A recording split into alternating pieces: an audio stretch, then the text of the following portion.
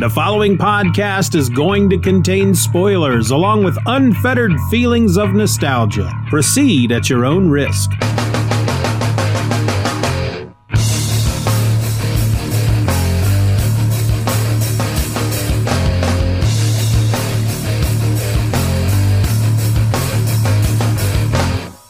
Here it is, folks. Close the box and find the fox. It's time for Event or Else, the podcast where I go through most every major Marvel and DC event, one issue at a time, so you don't have to.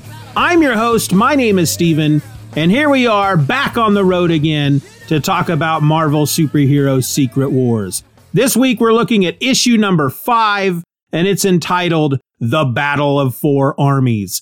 This issue was published by Marvel Comics in September of 1984, and it was written by Jim Shooter with pencils by Bob Layton, inks by John Beatty, letters by Joe Rosen, and colors by Christy Scheel. The issue opens with Reed Richards, and he's none too happy. He suspected what Galactus has been up to, and now it seems that his fears have been proven true as the Planet Eater's world ship arrives. This ship is freaking huge. It's so big it blots out the sky. It's even described by Spider-Man as being as big as a whole solar system. That's not really something my imagination can even fathom, so it's a good thing we have a picture of it. Anyway, the heroes, if you remember from the last issue, have bunked up in an alien village located in the shadow of Galactus. And the village healer, seeing such an impossible sight, freaks out. The Human Torch tries to calm her down, but he's finding it rather difficult due to the fact that neither one can speak the other's language. But the healer just might have a solution. She takes Johnny into her home and the two get high. Well, kind of. I mean, she does take him into her home and she opens a bottle of strange liquid and gas pours out of the top, filling the room. Then, as the two take the gas into their lungs, they are suddenly able to see into each other's thoughts and experience each other's memories. This bit of storytelling allows us, the reader, to relive some of the big key scenes from the previous 4 issues, thus getting ourselves all caught up in case we may have forgotten. But here's the thing, it really does feel like the two are getting high. I mean, they're huffing fumes, they're hallucinating, it's the whole 9 yards. Regardless, once they have peeked into each other's minds, Johnny learns the alien healer's name, Zashi, and the two commence to lip wrestling, smooching, making out, snogging, sucking face, kissing, or whatever you want to call it. Regardless, it's pretty gross. Meanwhile, far away within the fortress lair of Magneto, in a darkened chamber, the X-Men called Colossus wallows in an ocean of loneliness and worry. In other words, the boy misses his girl. Colossus is kicked back on an alien couch, and he's thinking about Kitty Pryde, and he's just being all kinds of super emo about it, when his thoughts are cut short by a telepathic summons from Professor X, who appears at his side as a giant head, which of course startles the crap out of Colossus so that he falls off the couch. Seconds later, the X-Men gather. Magneto is impressed by their speed in obeying the Professor's command. The Professor, however, feels that they were a bit slower than he's content with. I mean, there's just no pleasing this guy, apparently. Once they're all together, Magneto retracts the dome overhead so that the Professor can show them all why he's called them together. It is, of course, the world ship of Galactus that has taken over the sky. The X-Men are suitably impressed. Magneto then commands the team to prepare a ship and stand by in case they're called on to move against Galactus.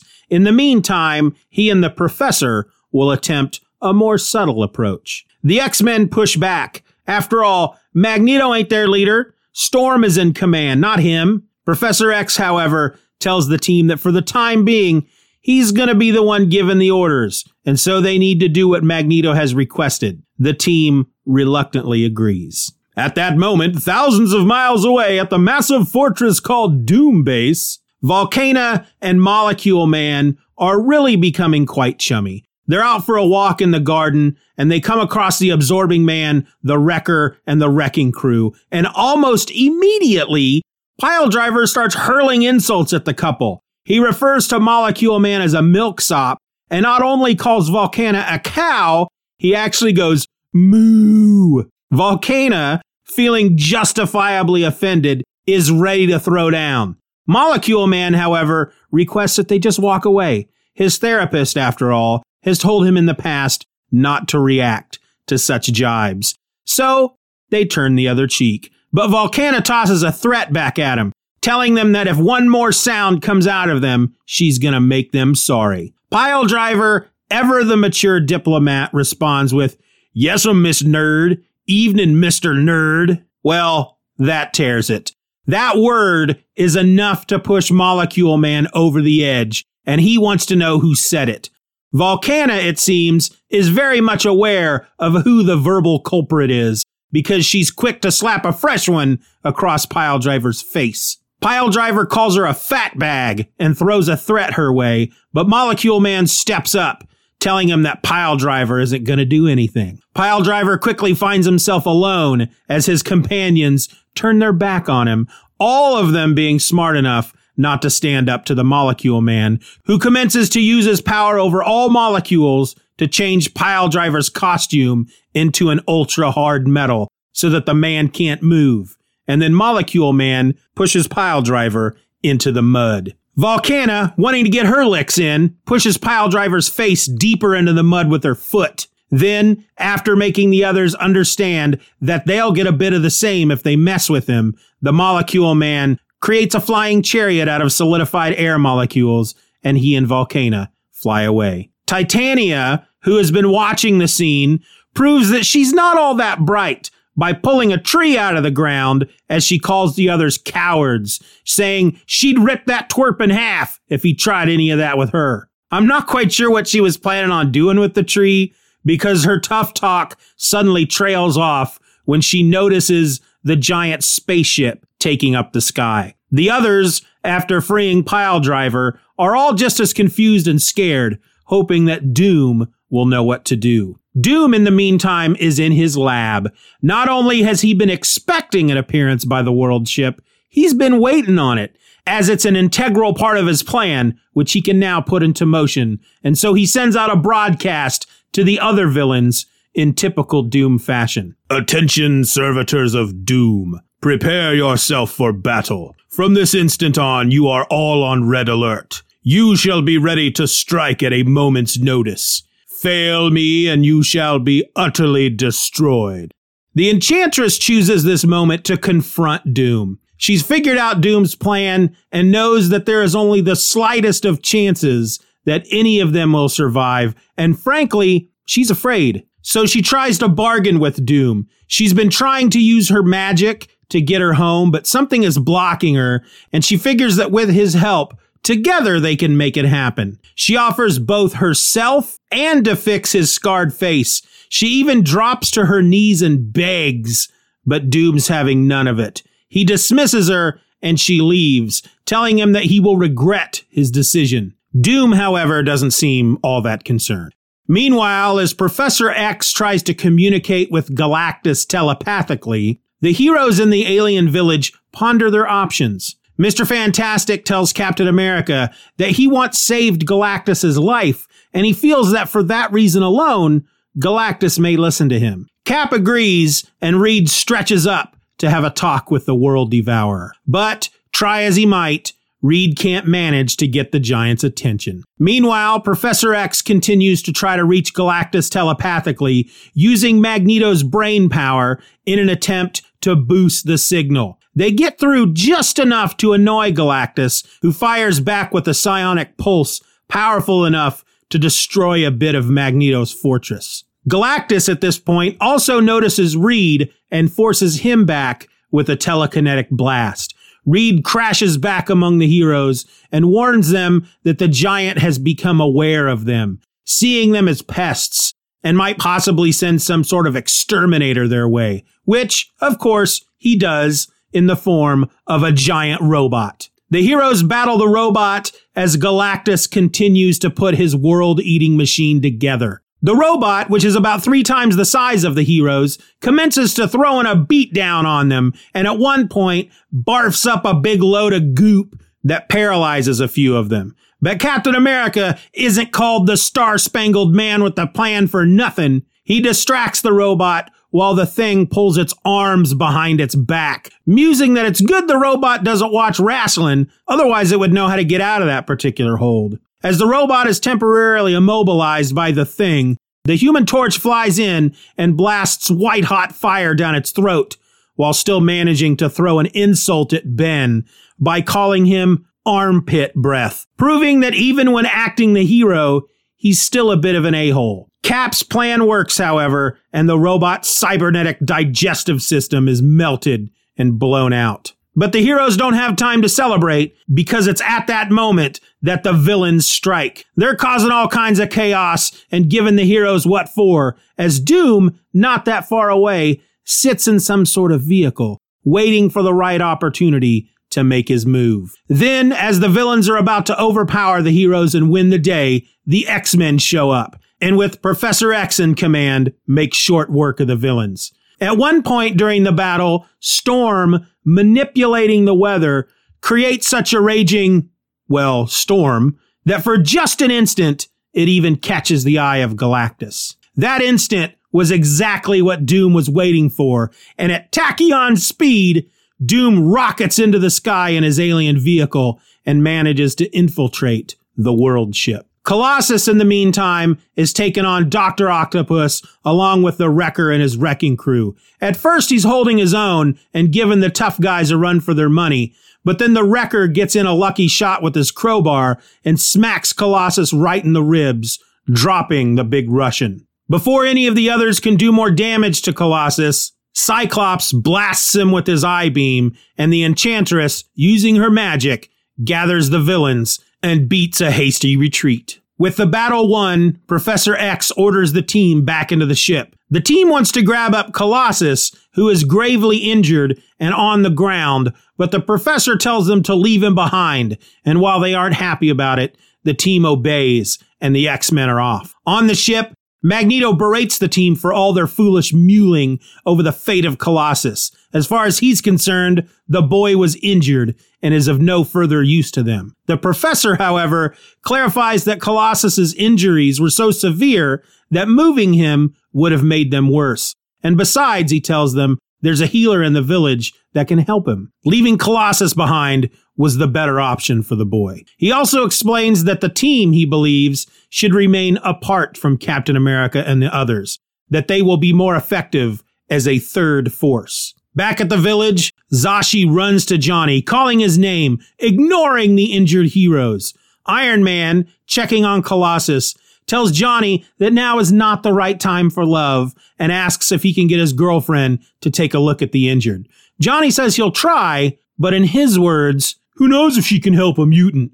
I mean, they're not exactly normal humans. He's a whole different species, proving once more how much Johnny sucks. Colossus, however, refuses Zashi's help, and so she moves on to the others. Once she finishes with the others, her and Johnny start making out in front of everybody, and it's at that point that Colossus really begins to take notice of her, realizing that he finds her very attractive, and that suddenly he can't picture Kitty in his mind, and he wants her to stop looking at Johnny the way she is. He then cries out in pain, and Zashi runs to his aid, helping the big Russian as Johnny flies away. Nearby, Reed is explaining to Captain America that it's going to take Galactus some time to complete his machine, but once he does, he's going to consume the entire planet, destroying all of them in the process. Captain points out that Doom wasn't among the villains who'd attacked the village and wonders just what that rascal is up to. At that moment, inside the home of Galactus, the man of whom Captain America speaks stands awestruck, transfixed. So yeah, Doom's on the world ship and he can't quite believe his eyes. The small jump ship that he'd piloted to get aboard Galactus's home was so technologically advanced that even he had trouble understanding its controls. But compared to the world ship, it's but a toy. He walks around for a bit, talking out loud to himself, and with all the exclamation points, it's obvious he's thrown stealth out the window. Regardless, as he's strolling along, not a care in the world, he comes across something we can't see. Something that causes him to call out, "Hold! What's this?" I don't know. What is it? Is it Galactus's sock drawer? Milk and cookies? A library containing the entire Stephen King collection? We don't know, because this is how the issue ends, with us lost and confused. And with our story now told, it's time for the top 3 things to dwell on. The top 3 things to dwell on are 3 moments in the book that I feel need to be given just a bit more thought. They might be funny moments. They might be stupid moments. They could even be moments of serious drama that make me feel a little something in my heart. Regardless, they're moments that I think are worth the time to revisit. Thing to dwell on number 3, Johnny's got no game. In the opening scene, when the world ship arrives and Johnny tries to calm a freaked Zashi, she takes him into her home to do that funky mind meld thing with him so that they can share each other's memories and bond and all that. Well, his dialogue leading up to that moment is more than a little sad and a bit pathetic. "Hey, where are you taking me? Your place? Look, it's not that I'd mind, but this is a heck of a time to duck into the parlor for some R&R. Once in her home, she grabs that funky looking bottle. "You gonna fix us both a drink? Is that it? Hey, you're one fast mover, lady. If that's Pepsi Cola in that bottle, make mine a double. I could use a stiff belt about now." Actually, now that I think about it, maybe I'm mistaken. Maybe this isn't Johnny trying to smooth talk his alien girl. After all, she can't understand what he's saying. Instead, I'm beginning to realize that maybe what we're witnessing here is how Johnny reacts when he's scared. I mean, a spaceship that takes up the entire sky can unnerve just about anybody, even a member of the Fantastic Four. And it's now become obvious that when Johnny's scared, he babbles like an idiot. 'Cause really, a good stiff belt of Pepsi Cola? Really? Come on, Johnny. Thing to dwell on number 2, Doom shoots down the Enchantress. All right, so Doom has just commanded the villains to be prepared to fight, and the Enchantress enters his lab or office or den or whatever you want to call it, and she asks Doom to help get her off the planet. To entice him, she offers, well, "How would you like the love of a goddess for the rest of your life?" Doom's answer is a simple and straightforward, "I would not." Now, I know that this is a small moment in the story, but for some reason it made me smile. Speaking of small story moments that made me smile, thing to dwell on number 1, mine's a wrecking ball. So we get this great scene in the book where Piledriver tries to bully the Molecule Man and he winds up with his face in the mud. But there's this moment that's more of a background line that I think wins the issue.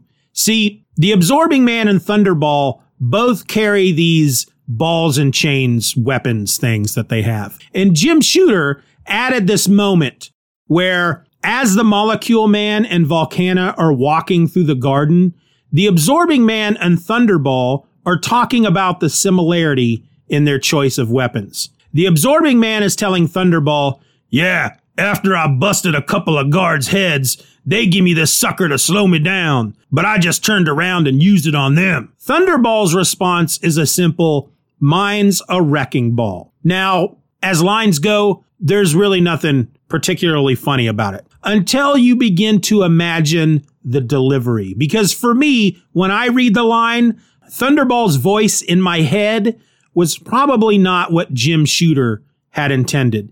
To me, he's saying, "Mine's a wrecking ball," which for me changes his motivation in this scene because suddenly he's just this super excited little kid that's all kinds of pumped to be talking shop. Anyway, I found it funny. And those were the top 3 things to dwell on. So now we come to that time in the show where I wrap it all up and tell you how I feel about the book in general. First, with the X-Men splitting off as a third force, we got to see a little more action from the likes of Rogue and Nightcrawler, which was pretty cool. But for now, as far as the X-Men are concerned, Colossus seems to be the one that is front and center. Mr. Shooter, I call him Jim, he seems to be dialing in on some kind of possible love triangle between Johnny, Zashi, and Colossus. I mean, it's just hinted at in this issue, but that's kind of where we're heading. Also, and maybe it's just my lack of smarts, but where was the Fourth Army? The issue is called The Battle of Four Armies, but I only counted 3. I looked up the definition of army online, and one of the definitions is an organized military force equipped for fighting on land. This is the only definition that fit what happened in this book. So using that definition loosely, Captain America and his team is Army 1. The X-Men are Army 2. The villains are Army number 3. So where was Army 4? Are they trying to tell us that the robot that Galactus sent was Army number 4? Is the robot like a one-man army? All right, I know I'm nitpicking, but when I read a title like that, I'm thinking of the end of The Hobbit, which is fairly grand. And that's not at all what we got with this issue. Regardless, I'm still having a lot of fun with this book. We got another Bob Layton drawn issue, which is fine. I've just never been happy with the change of artists in the middle of the series. And I've always wished they could have just stuck with the one artist, but they didn't. I get it. So I don't know why I'm crying about it. There's nothing I can do about it. Instead, I'm just going to ask you to join us back here next time as we hit the midway point of the series and we try to answer the question, where the heck are the Wasp and the Lizard? I mean, has anybody noticed that they've been missing? That's coming at you next week when we look at issue number 6, A Little Death. That sounds a bit ominous, doesn't it? A little bit. Event or Else is a presentation of the Just Another Fanboy podcast. Questions and comments can be directed to eventorelse@gmail.com. You can support the show for as little as $1 a month over at the Patreon by going to patreon.com/Stephen R. Orr and get instant access to the My Other podcast, a weekly show where I talk about all the nerdy type things I don't have time to talk about in all my other podcast episodes. I also encourage you to rate the show wherever available and share the podcast with a friend. All links will be in the show notes.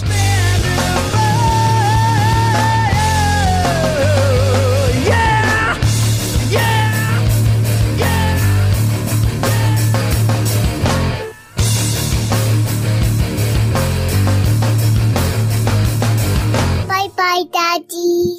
Bye-bye, Daddy. Good job.